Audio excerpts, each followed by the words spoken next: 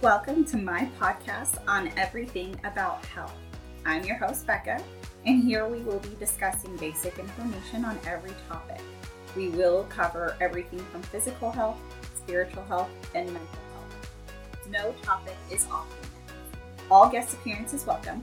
This platform is to bring back the freedom of speech and allow everyone to feel their voice matters, no matter what the circumstances are. Hello, everybody. Welcome back. Happy Friday. I hope everybody has had a chance to dive into the last two episodes. 2 weeks ago, we went ahead and did it on the intro of why we're furthering our venture into June of hormones. And last week, we introduced hormones from head to toe. And I hope you guys were able to understand it. I did receive a few questions and feedback on it, which was great to open up dialogue between me and a few listeners. So that was even better. If you start listening and more questions come in, please keep sending them to me. I know I had a few people with certain medical diagnoses that have come to me in questioning of different things. And when I broke it down to them a little bit further than what their doctor did, it made more sense to them.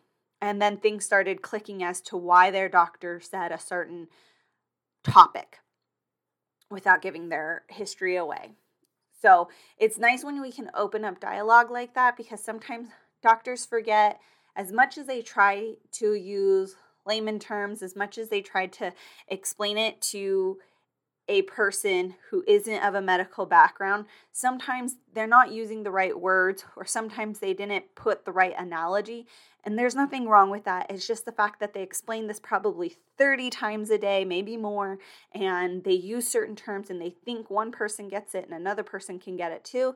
It just doesn't click, and the patient is all like, yeah, that makes sense. And they walk away like, that made no sense. It's okay. Lean on other areas to help you be educated. Just make sure where you are leaning on certain educational topics, you are looking into the right educational topics. Don't just Google something and it pop up and you think, oh, this is the golden news. Nope, it won't be. I love to use peer review research. I love to use universities that are from medical background like Johns Hopkins and PubMed. So just be very careful when you're researching whatever you're looking up, and make sure that whatever you're utilizing, you know what you're utilizing. So this topic is going to be more for menstrual cycles, males, if you choose to stick around right now and carry on with this to just understand your female partner more. Awesome. Males in this day and age, transitioning, if you want to stick around and find out more of a biological female body, by all means do so. For all the males that listen, and this is not going to be anything about males. Just want it to be very, very clear. This is a female-based episode of the menstrual cycle. I have a lot of females that come to me asking me a lot of questions, because a lot of female health concerns are based on the menstrual cycle, and it can be super hard. So I'm not going to be talking about any type of clinical issues in this episode, because man, there are way too many, and that is way too deep to get into. And I want to make this very clear that every female body is different. So what works for one female may not work for another female. And I know there are a bunch of professionals out there that will agree to disagree with me. That's fine. However, I don't see how utilizing the same supplement for one person and then the next person has a reaction to it is going to be the same. That's wrong. That person's body is rejecting that supplement. You need to find something else for that person's body. So it really just depends. There are some females who can utilize the same supplement. It works. There's huge results. It can come in the multitudes and amazing. That's awesome. Other bodies don't. So nothing is going to be picture perfect and nothing is going to look the same. Just a little PSA on that. All right. So diving into the menstrual cycle, you're going to hear a lot of the same hormones that we've discussed in last episode. And I'm going to use their acronym as well as what they are too. So that way you guys know what I'm talking about and it starts sounding the same and you start hearing the same acronyms, you start hearing the same things and you know, oh, that's right, that's that. Yeah, that's that. Because the more you hear it, the more you understand what it is, because there's not a term that you can use for it that's going to be the same or different. All right, so diving in, menstrual cycles, which a lot of women already have seen or researched or know or have seen social media videos based upon, there are 3 phases: the follicular, the ovulatory, and the luteal. Again, no, there are not any special names. That is just the medical grade name. That is what it is. Now let's before we dive into each phase, what each phase does, how things work in a female body, and how this can be almost like an imbalance, but we won't touch too much on that. Let's first really get this clear. Menstruation starts during puberty, and then it will end with menopause, which next week we'll be going over menopause. So you can kind of see how this correlates and falls in between. Now, what I will do is when I cover menopause, it's not just going to be straight menopause topic. I will be discussing how males can be affected as they age as well, because that's important for males to understand that females don't just have the issues. It's males who can also have a hormonal imbalance where it's causing them to produce either too much estrogen, not enough testosterone, and with those levels being low, that can really hurt them on how they are able to go through life and have happiness, have sadness, have anger, have a sex drive, have no sex drive. It really will go more into detail. And this particular episode, again, sticking with just women, next episode will be just the changes and transformation of aging through menopause and with males as well. Like I said, with females, menstruation starts in puberty and stops permanently at menopause. The cycle can be between a range of 24 to 38 days. And that is why it's not a true consistent on the dot showing up right when the clock rings and ticks to 12. This is why some women will get on birth control to have a more regular cycle. I have my own opinion on birth control, and I will say it's not a very good one. So let me at least put that one out. I do not feel like women need to have birth control to regulate hormones. I feel there are other ways of regulating hormones naturally that do not need birth control. And it's really hard when young teenagers are going into gynecologists with hormone imbalances, and obviously the gynecologist is doing their job and they are prescribing birth control. However, like I learned and other people I know learned, when you abuse birth control and you are on it for too long, you actually hurt your hormones and you do more damage than you are doing helping and balancing hormones. That is why I am not a fan on birth control, and I would much rather teens, women, anybody with a hormone imbalance to try the naturopathic medicine way first beforehand. That is my opinion, just so that way we understand and are clear on that. Now, going into normal menstrual bleeding. This is typically ranged from 4 to 8 days.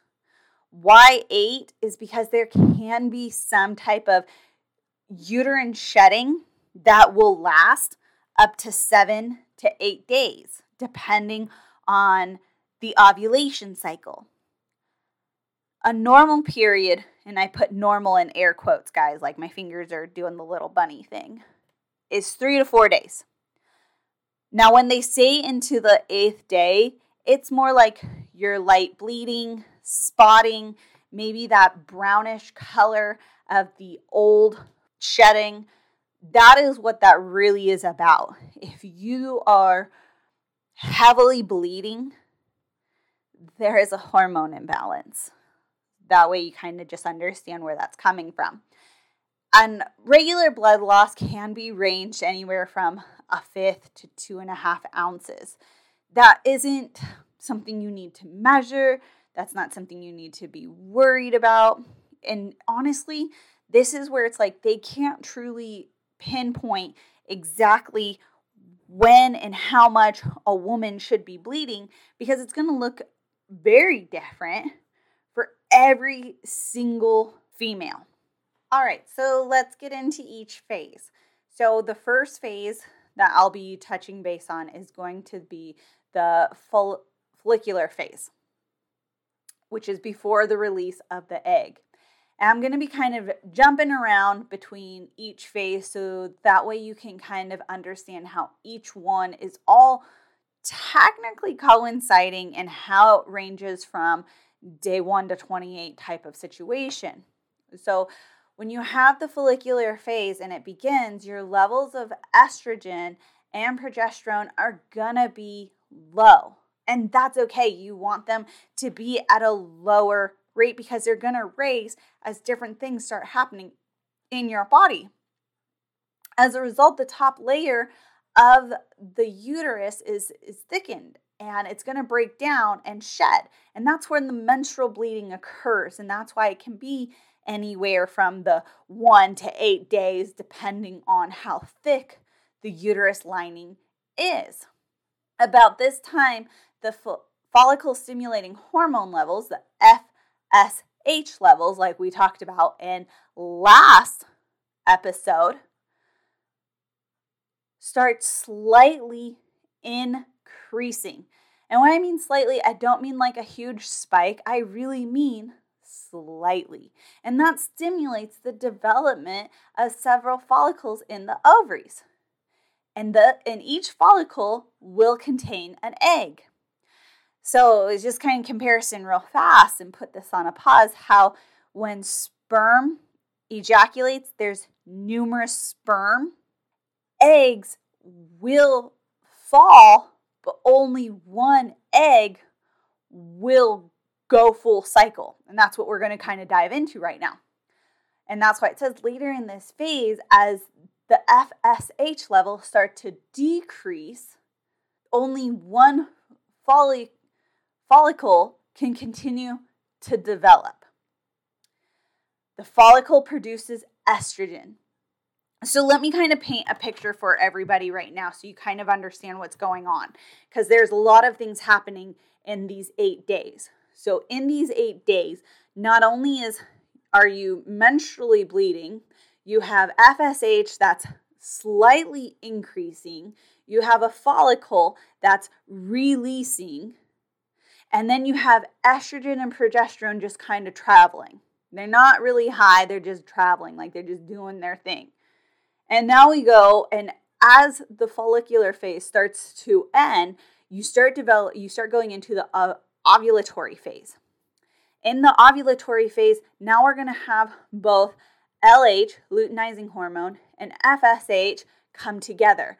Right in about, it's anywhere from your 12 to 16 days. We're just kind of going to give it a range of that. In that area, your LH peaks at its highest. Your FSH peaks at its highest.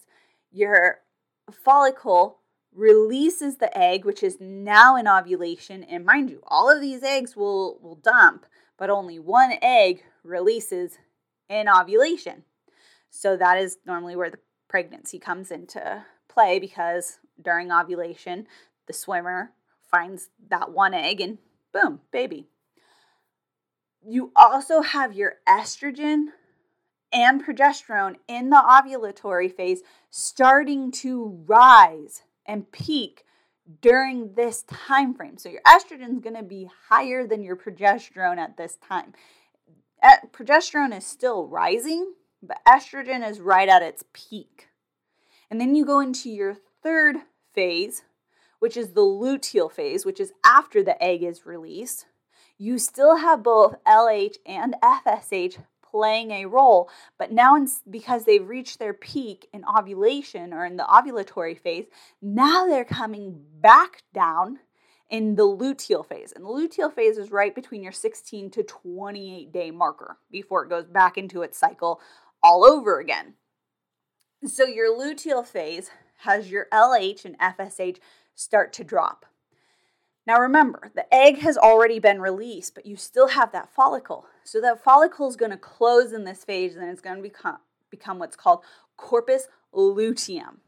Again, not any other way to call it, but just corpus luteum. And that is if the egg is not fertilized.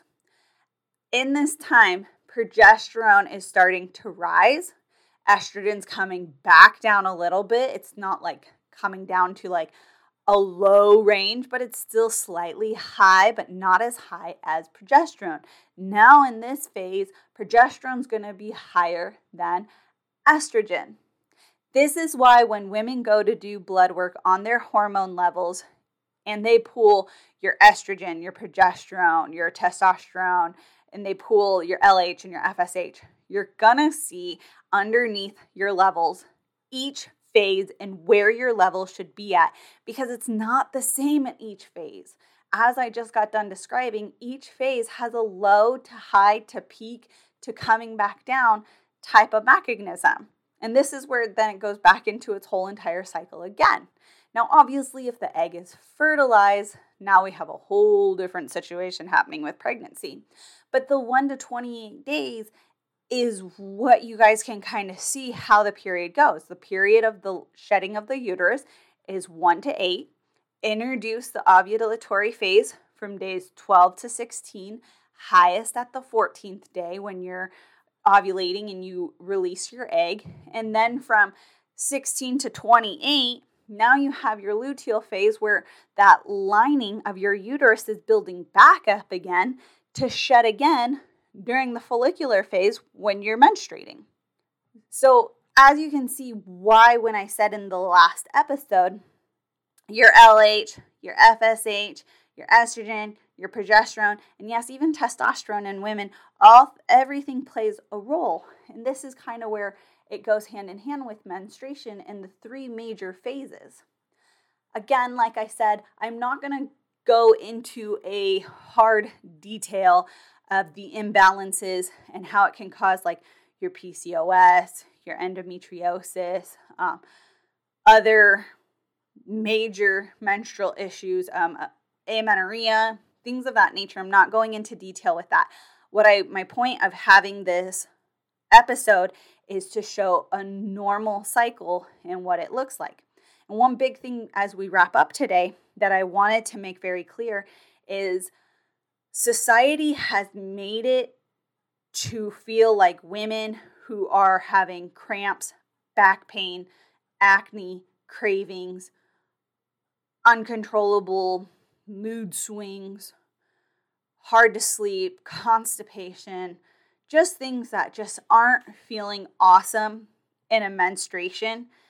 Society has made that to see that that's normal. That's okay. Women are the child makers. We are the child bearers. We can handle this pain. Women, ladies, teens, that is wrong. You should not be suffering through your period. That means something is imbalanced. And when you're taking the right supplements and when you're taking the right nutrition, the right hydration, the right activity, everything that fits for your body the way it's supposed to fit, you then don't have symptoms to where it's unbearable and you're hiding in your bedroom with a heating pad, a good movie, and a tub of ice cream. So please understand, if your symptoms are super severe, that is a red flag, and please talk to your healthcare provider. Please talk to your gynecologist. Please talk to a naturopathic. However you see fit and whatever feels right and aligning to you, do it. If you need to seek out somebody with nutrition advice because you think it may be your nutrition or your activity level, please seek out whatever you need to get yourself aligned. All right, again, next week, we're going to go ahead and cover menopause as well as the imbalances in males as they age. After this episode, please send any feedback you want, ask any questions you want. You guys know I have an open door policy of coming and talking to me. It is not a bad thing. I hope you guys have the really, really amazing week. Also, before I forget, like I did on Mother's Day, and my mom's, again, I'm so sorry for that. Happy Father's Day to all you dads out there. I should have said it in the beginning when the males were listening. But to all you guys out there, to everybody who has a father, wish him a happy Father's Day for me. Sending the best to everybody and all, and I can't wait to chat with you guys next week. If you like today's podcast, please make sure to subscribe and listen every Friday. Like, comment, and share so others can enjoy just like you.